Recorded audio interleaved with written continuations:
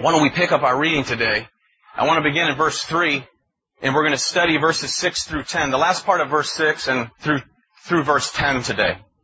So to get our minds prepared, let's go ahead at verse 3. It says, "Blessed be the God and Father of our Lord Jesus Christ, who has blessed us with every spiritual blessing in the heavenly places in Christ, just as He chose us in Him before the foundation of the world, that we should be holy and without blame before Him in love, having predestined us to adoption as sons by Jesus Christ to Himself, according to the good pleasure of His will, to the praise of the glory of His grace, by which He made us accepted in the Beloved. In Him we have redemption, through His blood, the forgiveness of sins according to the riches of His grace, which He made to abound toward us in all wisdom and prudence, having made known to us the mystery of His will, according to His good pleasure, which He purposed in Himself, that in the dispensation of the fullness of times He might gather together in one all things in Christ, both which are in heaven and which are on earth in Him." Father, again,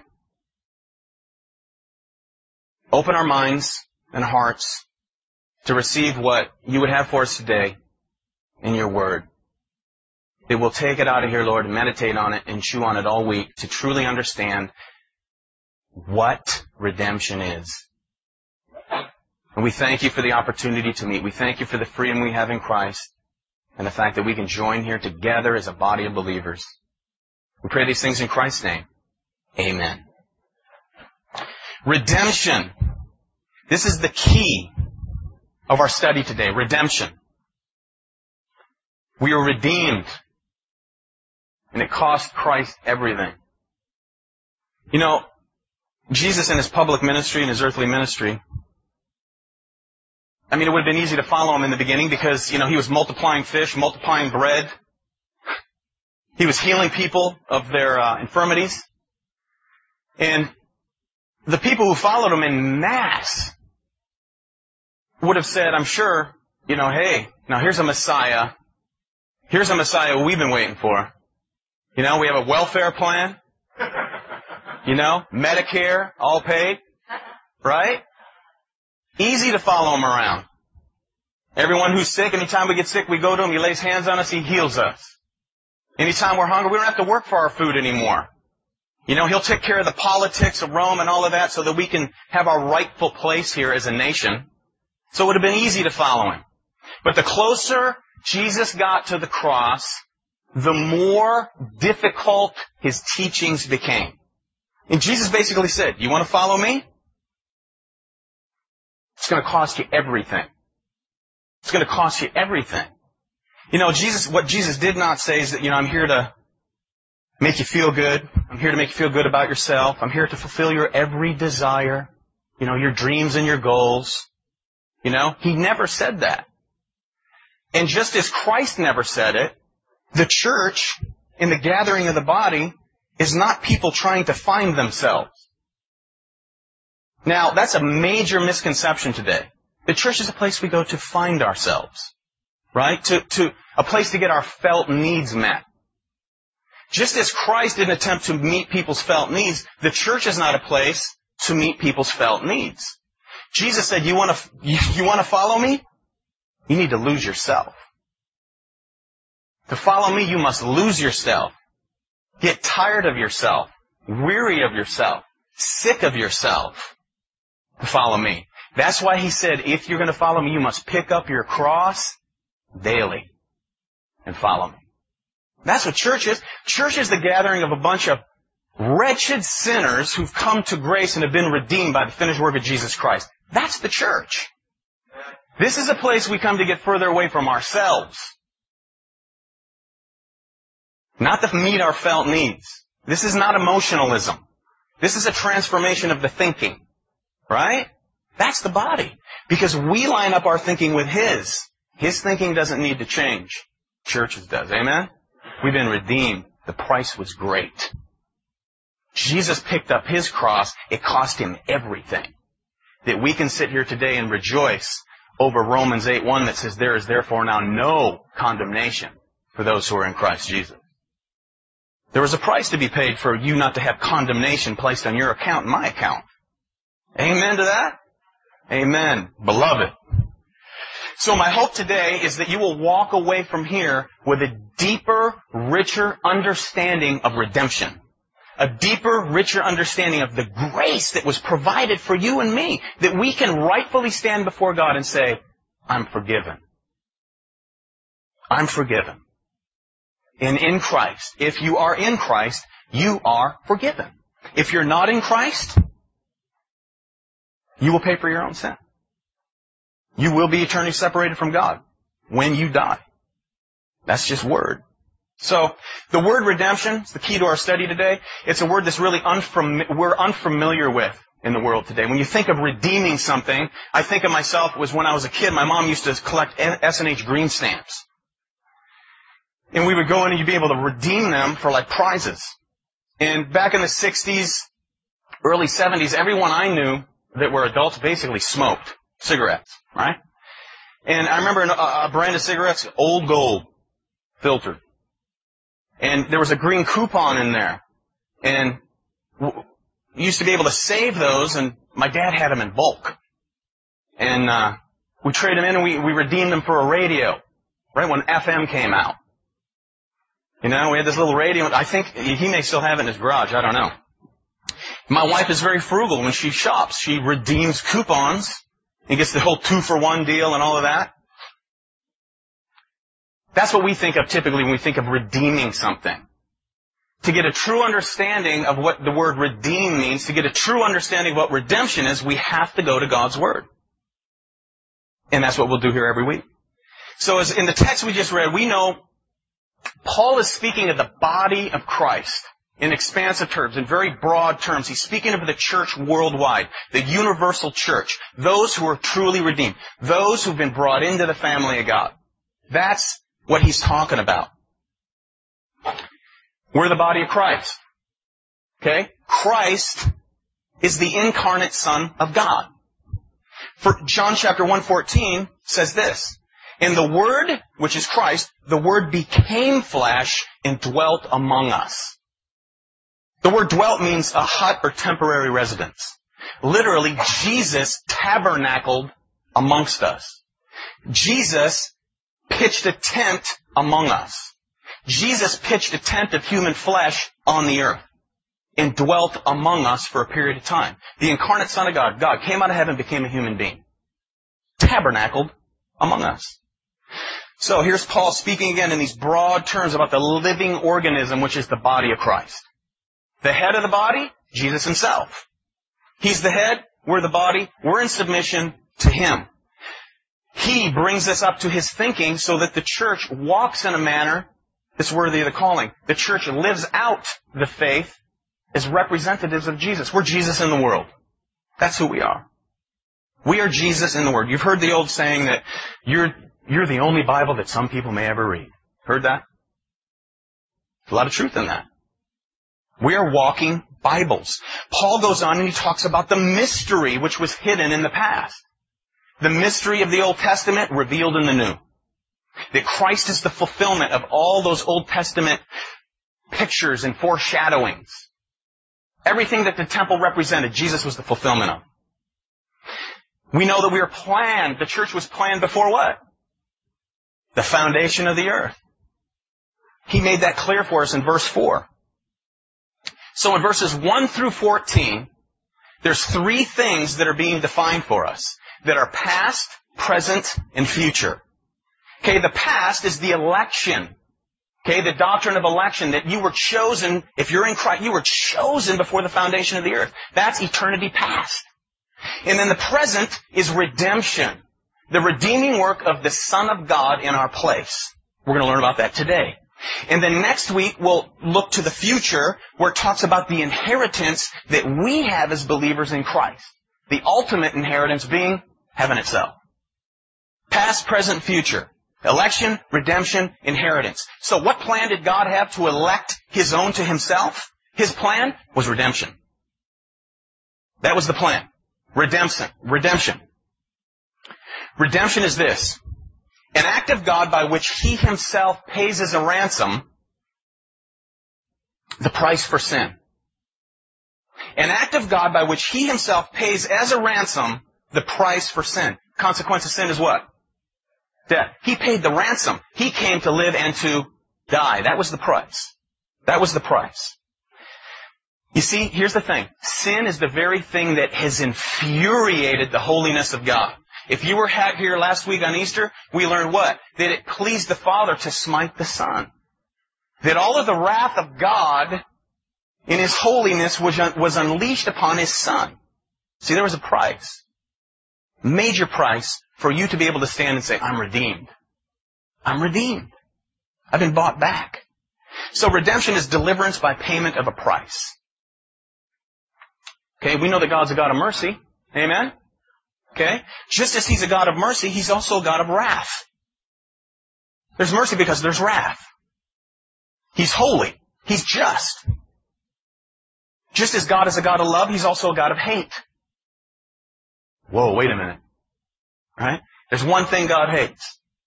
It's sin. God hates sin. I could show you Old Testament, New Testament. He hates sin. So much so that He unleashed His wrath on His Son. Let's not forget that. God's attributes must be equally balanced. Love, hate for sin. Mercy, because there's wrath. He's just.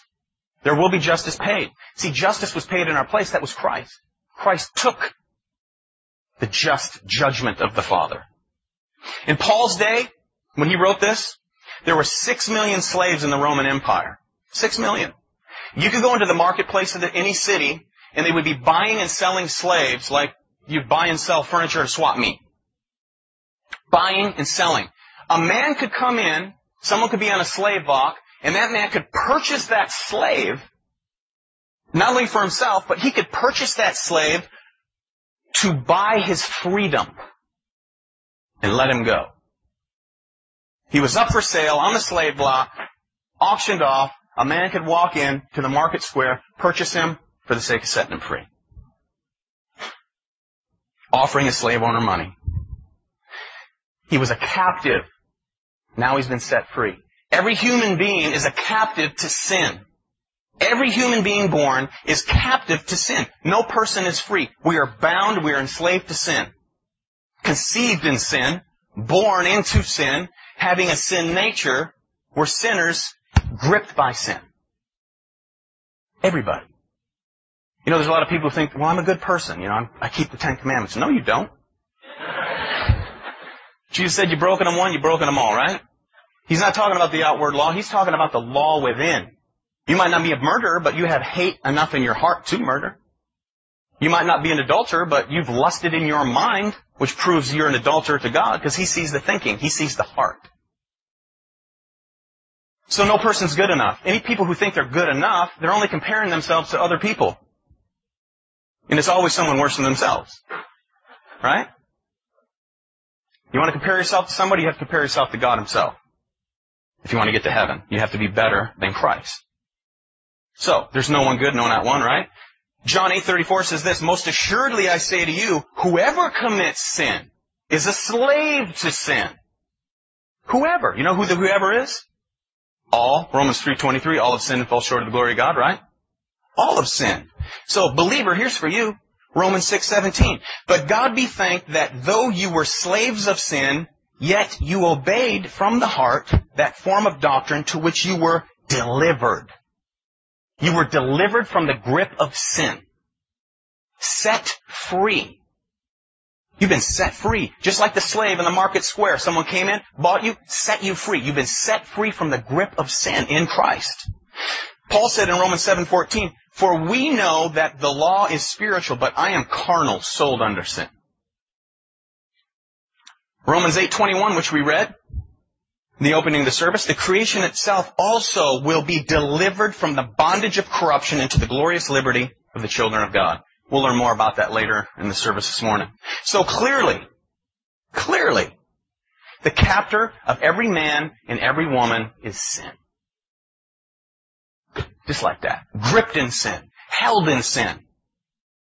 Remember we talked about a couple weeks ago that no one has a free will?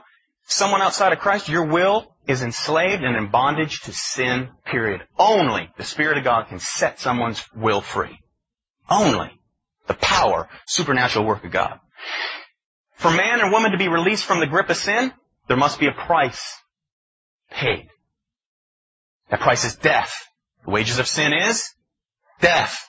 The wages of sin is death. Hebrews 9:22 says, without the shedding of blood, there is no remission of sin. The Bible clearly says that the life is in the blood. Life is in the blood. Jesus paid the price for sin to set the captive free. This lies the whole point of redemption. This is the point of redemption. We've been set free from the bondage of sin. Romans 6:18. And having been set free from sin, you became slaves of righteousness. You've been set free from the bondage of sin and freed into obedience and slavery to the Master Shepherd, Jesus Christ. Free. Now I'm a bond slave, a willing slave. That's a bond slave. Freely willing to serve the Master. So how are we free? We're free by Christ paying the price that sin demanded. Death. Death. Blood. Galatians 3:13. Christ has redeemed us from the curse of the law, having become a curse for us, for it is written, cursed is everyone who hangs on a tree. Who was nailed to a tree but other than Jesus Christ, the only one that could pay and meet God's standard of perfection, the Son of God, the one who dwelt among us. He's the only one that could meet that price. But Christ took on a nature like ours. He became a human being for the price of paying that redemption for mankind. He's called us out. He's redeemed us. Now, as we get moving on, there's 5 Greek words that have to do with legal matters in the Roman Empire. Okay? I'm not going to give you a lot of the Greek words. I'm just going to give you the English translation, all right? And they're actually written, I think, in your, they're written in your handout. The first one has to do with acquittal. Okay? Now follow me along. The first one has to do with being acquitted. That's where we get the English word justification. And as a believer, if you're in Christ, you are justified, means you are declared free from how much blame? All blame. All blame. The second word that's used has to do with a cancellation of a debt. And that's where we get the word forgiveness. Imagine if you're in debt today, someone coming up to you and saying, hey, guess what? Your house is paid, your cars are paid, all your bills are paid for the rest of your life. You're out of debt, never to be in debt again. Don't you jump up and down? That's forgiveness. The third one has to do with sonship, and that's where we get the word adoption, and we studied that 2 weeks ago. Sonship. Adopted into the family of God. The fourth means to make resolution. That's where we get the word reconciliation. And then this last one means to purchase or set free at a great price. That's redemption. That's what redeeming is. So we're justified, okay? We're acquitted, because this is what we were. We were accused, completely guilty, but yet declared righteous. We are forgiven. You and I stand as everlasting debtors before God. But He released the debt. We've been adopted. The sinner stands as a stranger to God, a total stranger to God. But in Christ, we've been brought in as sons. Amen? Adopted in. You were adopted. I was adopted in. Strangers made sons. Reconciliation. We stand as an enemy. When you reconcile somebody, you're reconciling, you're bringing together two enemies. You want to reconcile them. We've been reconciled to God. And then redemption, the sinner stands as a slave in bondage, but set free. That's redemption. You know, when you stand as a slave, you're just passed around from one owner to another, used and abused, right? That's what sin does. You just run around. Sin is fun for a season, the Bible says. It seems fun. It'll tear you up, it'll eat you up and spit you out, right? It will. You know, there's a bumper sticker out that says, I wish I knew everything I did. I wish I knew all that I knew when I was 19. You know, when you're a teenager, you think you know it all. You think you got the world by the tail. Right? And the older you get, the more you realize how ignorant I was. When you give yourself to sin, you become a captive, just passed around from one lust to the next. Christ delivers us from that. So all of these terms speak of the wonderful work of salvation. In theology, we call it soteriology. The doctrine of salvation. The doctrine of salvation. Very important that we know these things as believers. There's no reason to come and not learn God's Word for the sake of growth. Amen? So we're going to look at 5 points today in our passage. First of all, number 1, we want to look at our Redeemer. Point number 1, verse 6, second part of the verse, by which He made us accepted in the Beloved. Who's our Redeemer? The Beloved One. The Beloved One. In Him we have forgiveness. You know why we're called in the Bible the Beloved? Beloved of the Lord's? Because we're in the Beloved One. The Beloved One is the Son of God. The Beloved One is Christ Himself. My favorite term of endearment for the body of Christ is beloved. Good morning, beloved. Beloved. We are the beloved ones because we're in the Beloved One, Christ. Therefore, we are the beloved of the Lord's. He's the Redeemer. 1 John 3 says this, Behold what manner of love the Father's bestowed on us that we should be called children of God. Therefore the world does not know us because it did not know Him. Beloved, now we are children of God. Remember in Mark 1, God speaks from heaven. You are my beloved Son in whom I am well pleased. The beloved Son of God. And because you're in Christ, you are the beloved of the Lord's because you're in the beloved Son. Colossians 1:13, He has delivered us from the power of darkness and conveyed us into the kingdom of the Son of His love, in whom we have, here it is, redemption. Through His blood, the forgiveness of sins. Redemption comes through the blood, period. Redemption comes through the finished work of Christ. So the only way to be called the beloved of the Lord is to be in the Beloved One, to be in Christ. You know, a lot of people say, well, we're all children of God. You ever hear that? It's not true. Everyone in the world is not God's children. We are enemies of God outside of Christ. We stand as aliens or strangers from God. We'll see it in the text this morning. Alienated from Him. But because of Christ's work, He brings us in, and we become now the beloved of God's because of the beloved Son. He's the Redeemer. There's our Redeemer. Christ Himself. So He can literally say, look, this is my beloved in whom I am well pleased. God literally looks at you if you're in Christ. This is my beloved in whom I am well pleased. Because you're in the Beloved One. That's the Redeemer. That should give you hope today. Okay? So, verse 6. By which He made us accepted in the Beloved. In Him, verse 7, we have what? Redemption through His blood. Okay. We. Who's the we? Now here's the redeemed. We see the Redeemer. Now we look at the redeemed. In case you've forgotten who you are, okay, we do not want to forget who we were. All right? Look at chapter 2 of Ephesians. Verse 1. And you He made what? Alive, who were dead in trespasses and sins, in which you once walked according to the course of this world, according to the prince of the power of the air, the Spirit who now works in the sons of disobedience, among whom also we all conducted ourselves in the lusts of our flesh, fulfilling the desires of the flesh and of the mind, and were by nature children of wrath, just as the others. That's who we were. We were alienated from Him. Look at chapter 2, verse 11.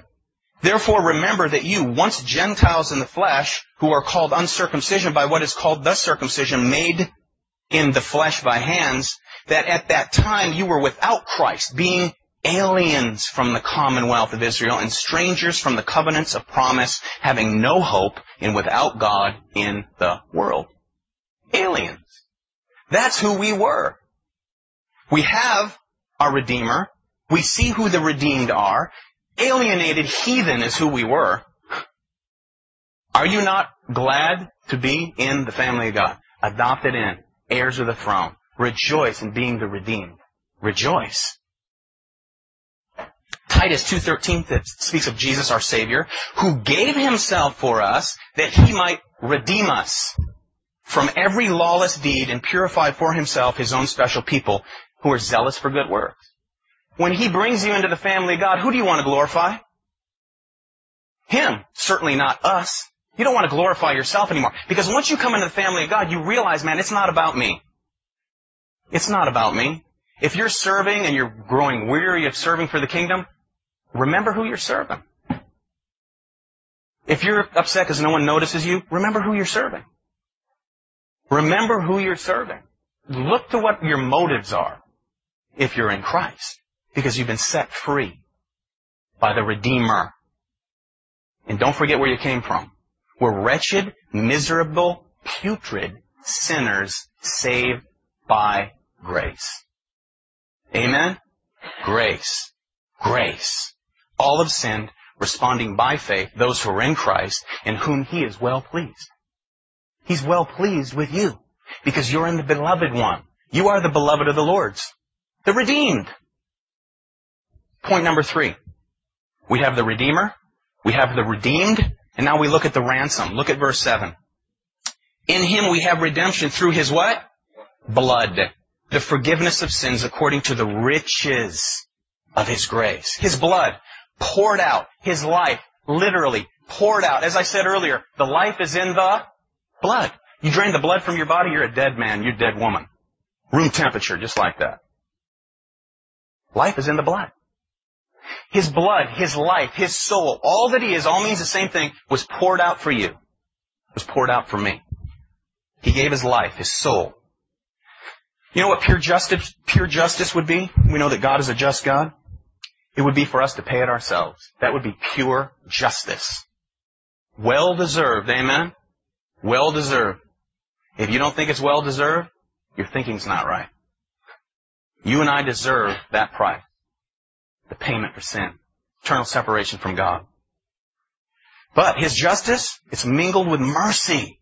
Unmerited favor. That's what mercy is. Unmerited favor. Grace. Unmerited favor. The implication here, He gave His life. All that He is, He gave for you. By the shedding of His blood. That was the ransom. That was the price.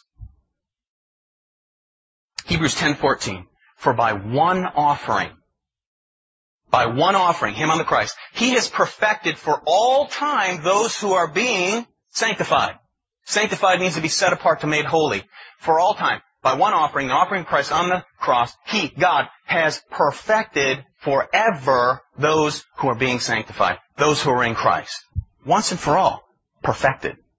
That's our position. Don't forget. Your position is Christ is perfection. 1 Peter 1:18 says, Know this, knowing that you are not redeemed with corruptible things like silver or gold from your aimless conduct received by tradition from your fathers, but with the precious blood of Christ. Revelation 5 says they're going to sing a new song in heaven, right? And they sang a new song saying, You are worthy to take the scroll and to open its seals, for you were slain and have redeemed us to God by your what? Blood.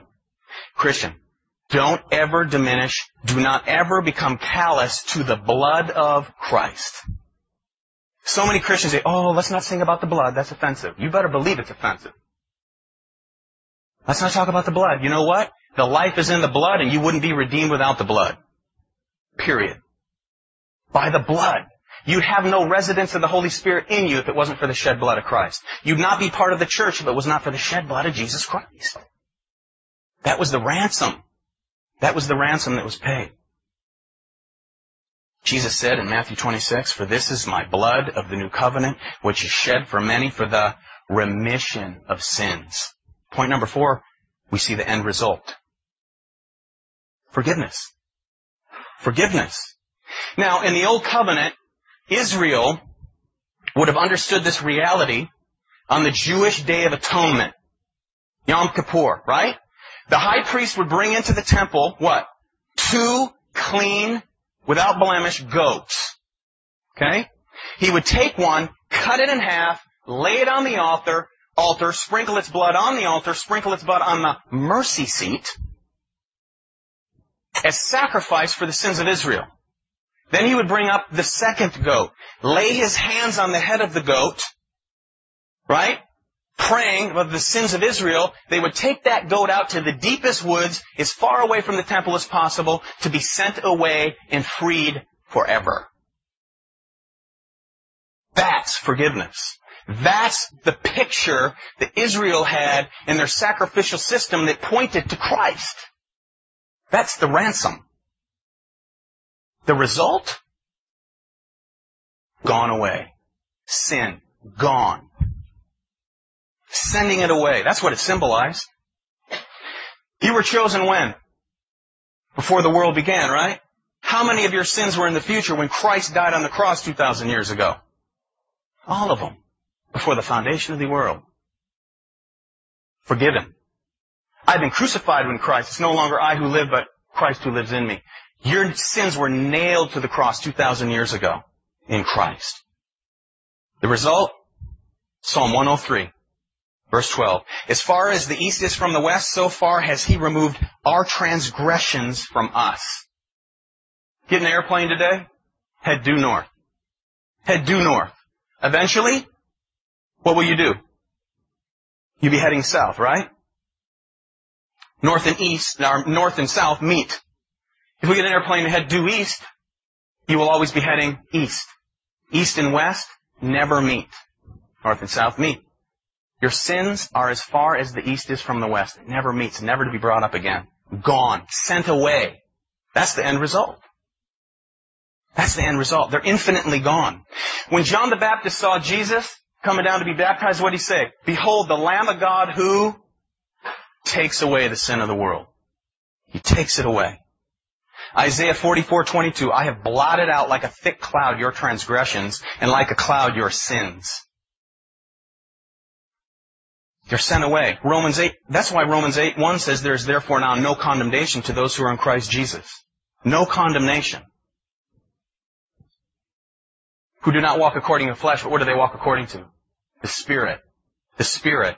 The character of a true believer is that he walks in the Spirit. Because his sins have been sent away. Sent away as far as the east is from the west.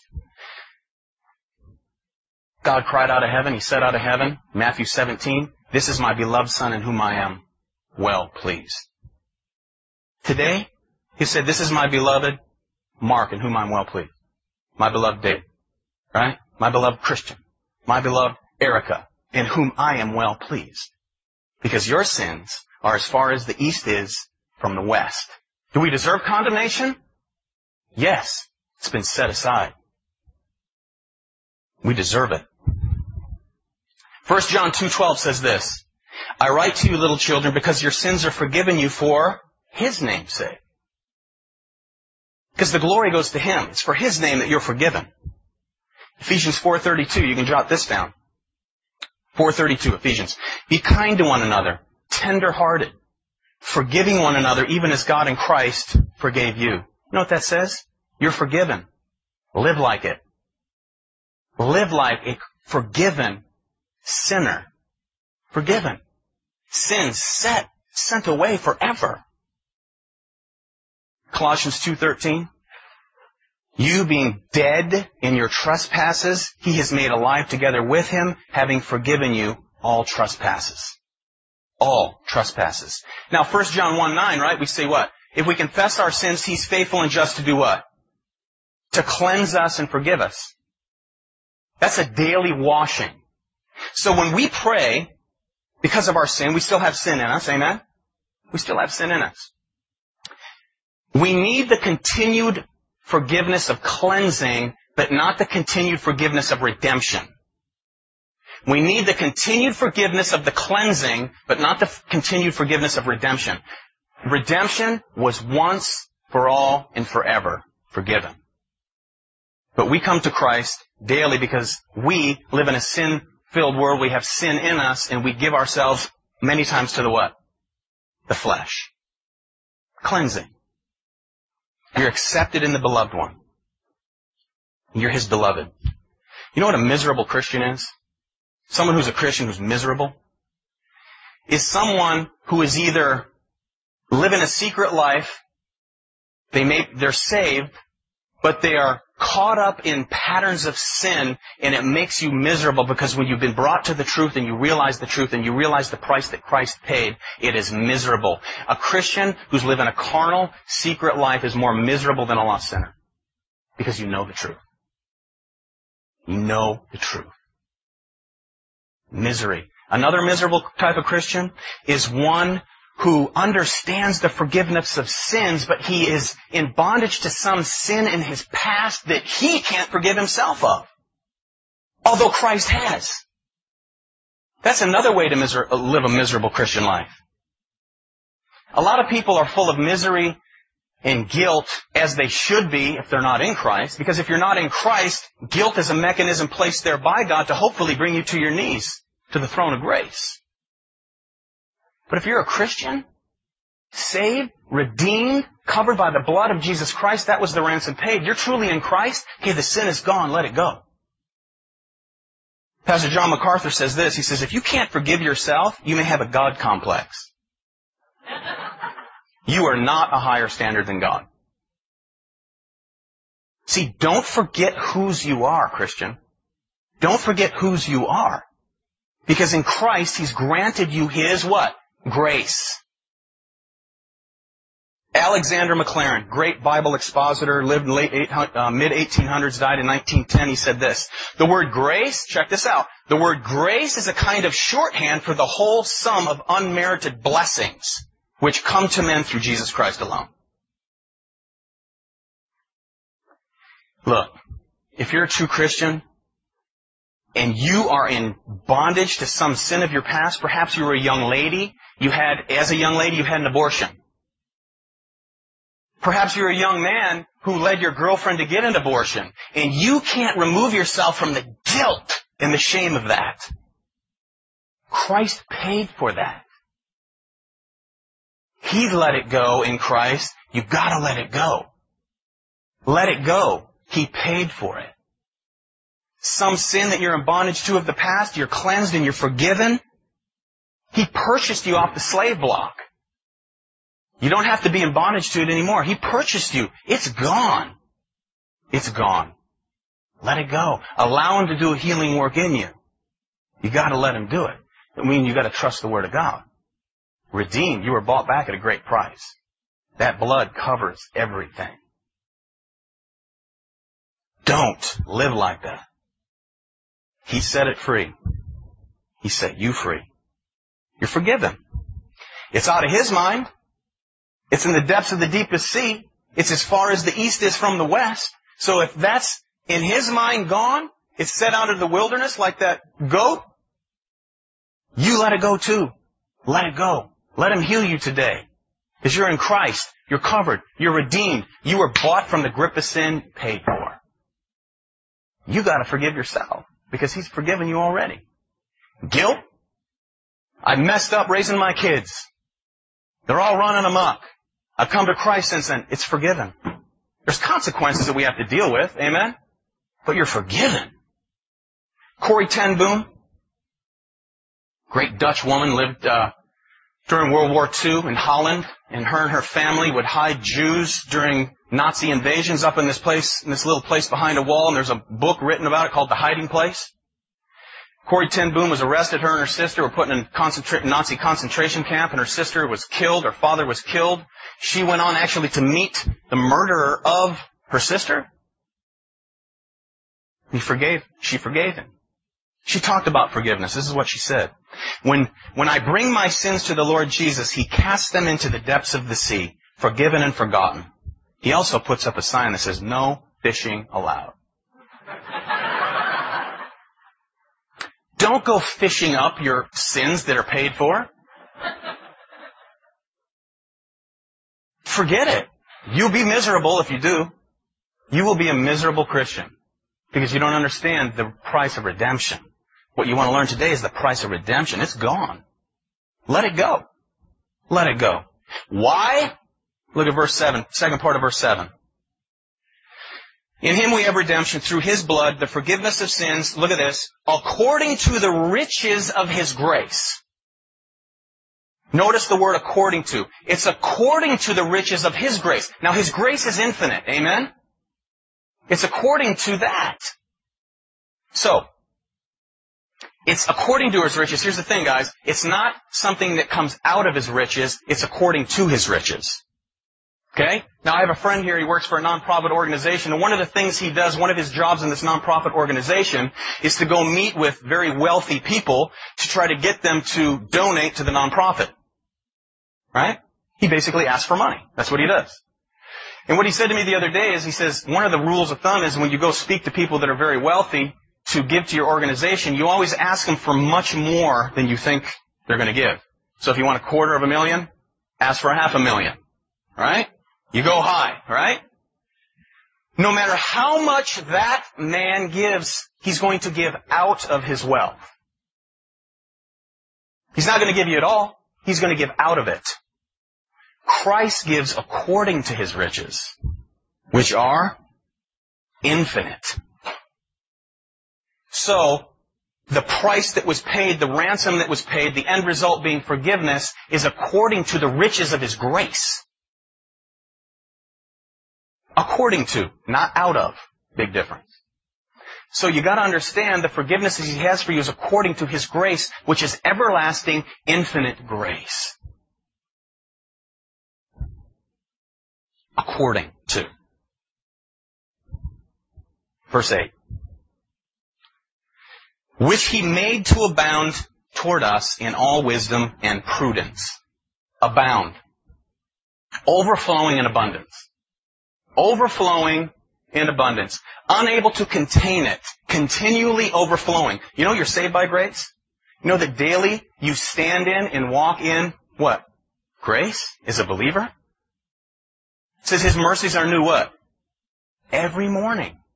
His mercies are new. Thank him for that. Praise him for that. You can walk in victory, Christians. Walk in victory for the price that was paid. Your sins are set apart. They're never to be brought up again.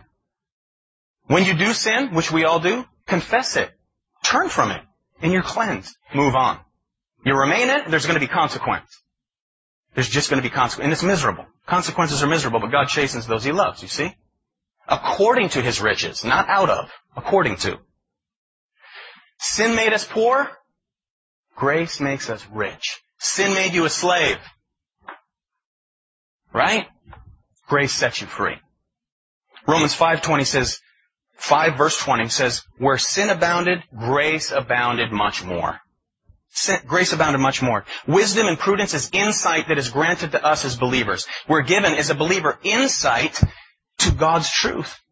Verse 9 says he makes known to us the mystery. Okay, look at it. The mystery of his will. The word mystery has nothing to do with any type of bizarre or weird thing. Okay? It's not mystic, like mysticism. Right? The mystery of his will, the mystery of the Old Testament hidden, revealed in Christ through the New Testament. We've been granted wisdom of God. It's a sacred secret is what it is. You know how we learned that you were chosen before the foundation of the earth? When you come in Christ, you become Christ, you're part of an inner circle. You're part of the family of God. You're brought in. Election, which we learned about 2 weeks ago, is a family secret. Okay, when you share the gospel with someone lost, you don't talk about being chosen before the foundation of the earth, right? You share the simple gospel. Jesus Christ came to die because you're a sinner, separated from God. You will pay for your sin. That's bad news. Christ came to live the perfect life in your place, met God the Father's perfect standard, died in your place, rose from the dead, proving that he was Christ in the flesh, atoned for your sins. If you bow and repent and surrender your life to him, you're saved. And as they grow in the knowledge of Christ, they will come to realize through the study of Scripture that they were chosen before the foundation of the earth. That's a family secret. We don't share that with lost people, right? You give the simple gospel message and the Holy Spirit goes to work to convict them. He does the rest. We give the simple gospel. Holy Spirit does the work. Because a natural man, the Bible says, cannot understand the things of God, for they are foolishness to him. He cannot understand them. It's a family secret, mystery, revealed to those who are God's. D.L. Moody used to pray this: Lord, save the elect, and then elect some more. You see, the same God who ordains the end, which is salvation, also ordains the means, which is the preaching of the good news. He empowers it. You're not going to change anybody. You're not going to transform anybody's thinking. It's going to be by the supernatural work of the Holy Spirit, by the simple gospel being presented. When you're brought into the family, chosen by God, you realize that, oh wow, I was chosen. I do have the wisdom of God because I have His Word. I have the Holy Spirit in me, which illuminates and initiates me into the family and initiates me into the understanding of the good news. Man has no ability to reach for the truth of God's Word in his own strength. Zero. impotent, totally unable. It's by the supernatural work of the Holy Spirit which He birthed into you the understanding of the mysteries of God. Amen? You can rejoice over that. Point number 5 is the reason or the explanation. Verse 10.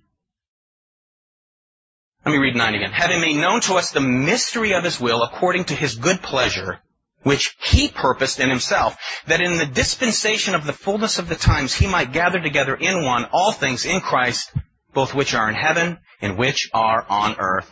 In who? In Him. In Him. So here's the reason. The dispensation of the fullness of times. It means the complete history. The completion of history. Now, we share in the secret that God's going to gather everything to Himself in the future in Jesus Christ. Everything. See, the world is splintered at the moment, ladies and gentlemen. It's splintered. Paradise, which God created, paradise for man to live and dwell in for eternity and have a sweet everlasting fellowship with God, was splintered when man sinned. Paradise was lost. Got it? Paradise lost when man chose to sin in Adam. We've all been cursed with that sin, with a sin nature, right? Splintered. And then, man was separated from God. Relationship severed. Chapter 3, Genesis. Chapter 4, Genesis. Man was separated from man when Cain killed his brother Abel. First murder, right? Man was separated from man. People attempted in Genesis 11 we will make a name for ourselves and we will build a tower to God, right? Tower of Babel. God's judgment. You want to know where all the languages came from? Look at chapter 11, Genesis. God separated them so they could not communicate with one another. God sends people out to bear witness of Him around the world, right? God wants us, His children, to obey. If we don't obey, He'll chasten us into obedience. He got the people to go around the world. Through a sign of judgment was division of tongues, so they couldn't understand each other. Drive each other nuts. So they had to go. The earth was cursed when Adam sinned. The universe became subject to decay. Began to do this. Everything's moving towards what? Disorder. Everything became subject to decay. We're all dying right here in this room together. We get a little bit closer to death every day, amen? Minute by minute, you get closer to death. That's a consequence of that. God one day is going to gather together everything in the ages to come in Christ. We will rule and reign with Him because you are the beloved of the Lord's, because you're in the beloved one. Redeemed, forgiven, holy, righteous, pure in the sight of God because of the imputed righteousness of Christ placed on your account. Brought into the family. So, again, verse 6. To the praise of the glory of His grace by which He made us accepted in the beloved. In Him we have redemption through His blood, the forgiveness of sins according to the riches of His grace, which He made to abound toward us in all wisdom and prudence, having made known to us the mystery of His will according to His good pleasure, which He purposed in Himself, that in the dispensation of the fullness of times He might gather together in one all things in heaven and which are on earth in Him. We're part of the great eternal program of God because we are in the beloved. We're in the beloved one. You're in Christ, enfolded into the family of God. Understand the price of redemption. When you really understand the price of redemption, the price that He paid, you can't live a life that doesn't rightly represent His grace. How can you? If we fall into it, go to a brother who's fallen and go to a sister who's fallen and lives contrary to that reality, forgiven by grace, and urge him, plead with him to get back on track, bring honor and glory to God through his life. You bought at a great price. I was bought at a great price. We're simply called to reflect the fact that we've been bought at a great price. Are you thankful for the price? Are you thankful for redemption? I hope that you have a greater understanding of redemption today. Because it cost him everything. He laid himself down. He picked up his cross, and he stumbled and he tripped to Calvary. He laid himself down for you. He laid himself down for me so that you could be redeemed, covered by the blood, the life. So let's walk in that truth.